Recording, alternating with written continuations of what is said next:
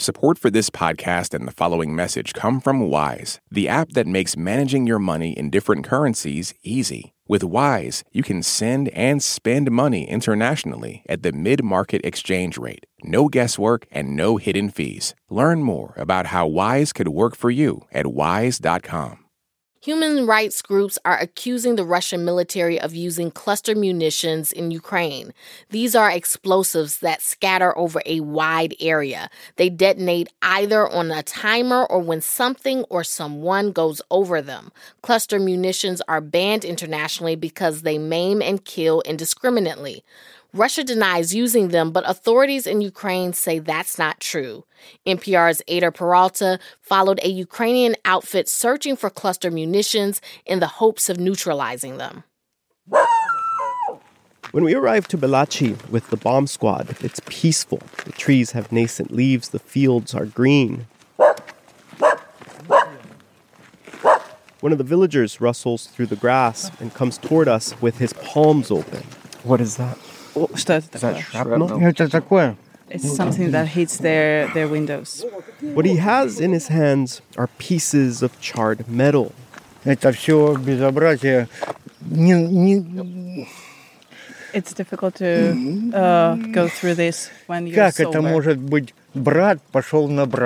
He can't understand how it can work. Brother fights brother.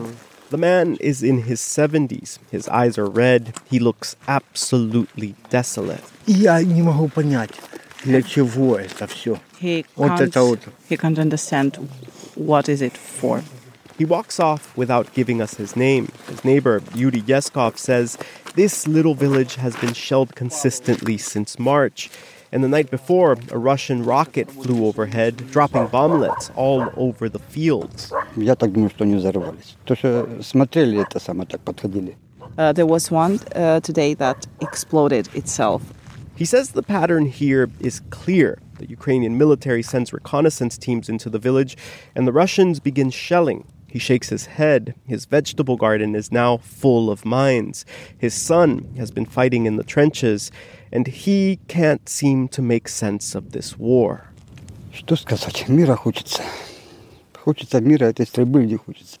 Of course, they want peace. They don't want this shelling. They want peace. While we've been talking, the bomb squad has already suited up.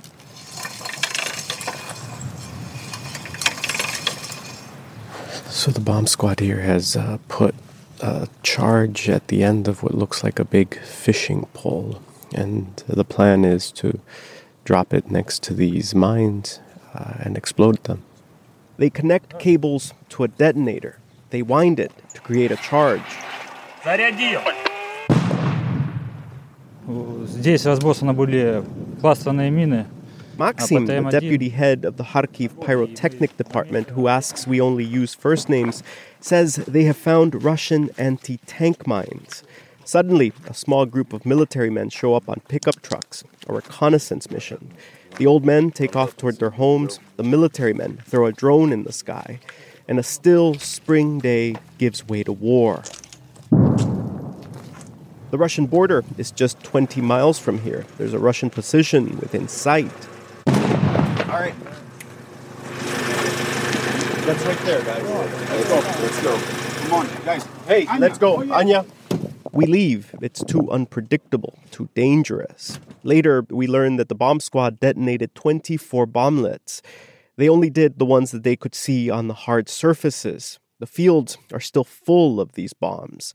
The mayor of the town told us that 3 people died that day because of Russian shelling. Ada Peralta, NPR News, Belachi in northeastern Ukraine.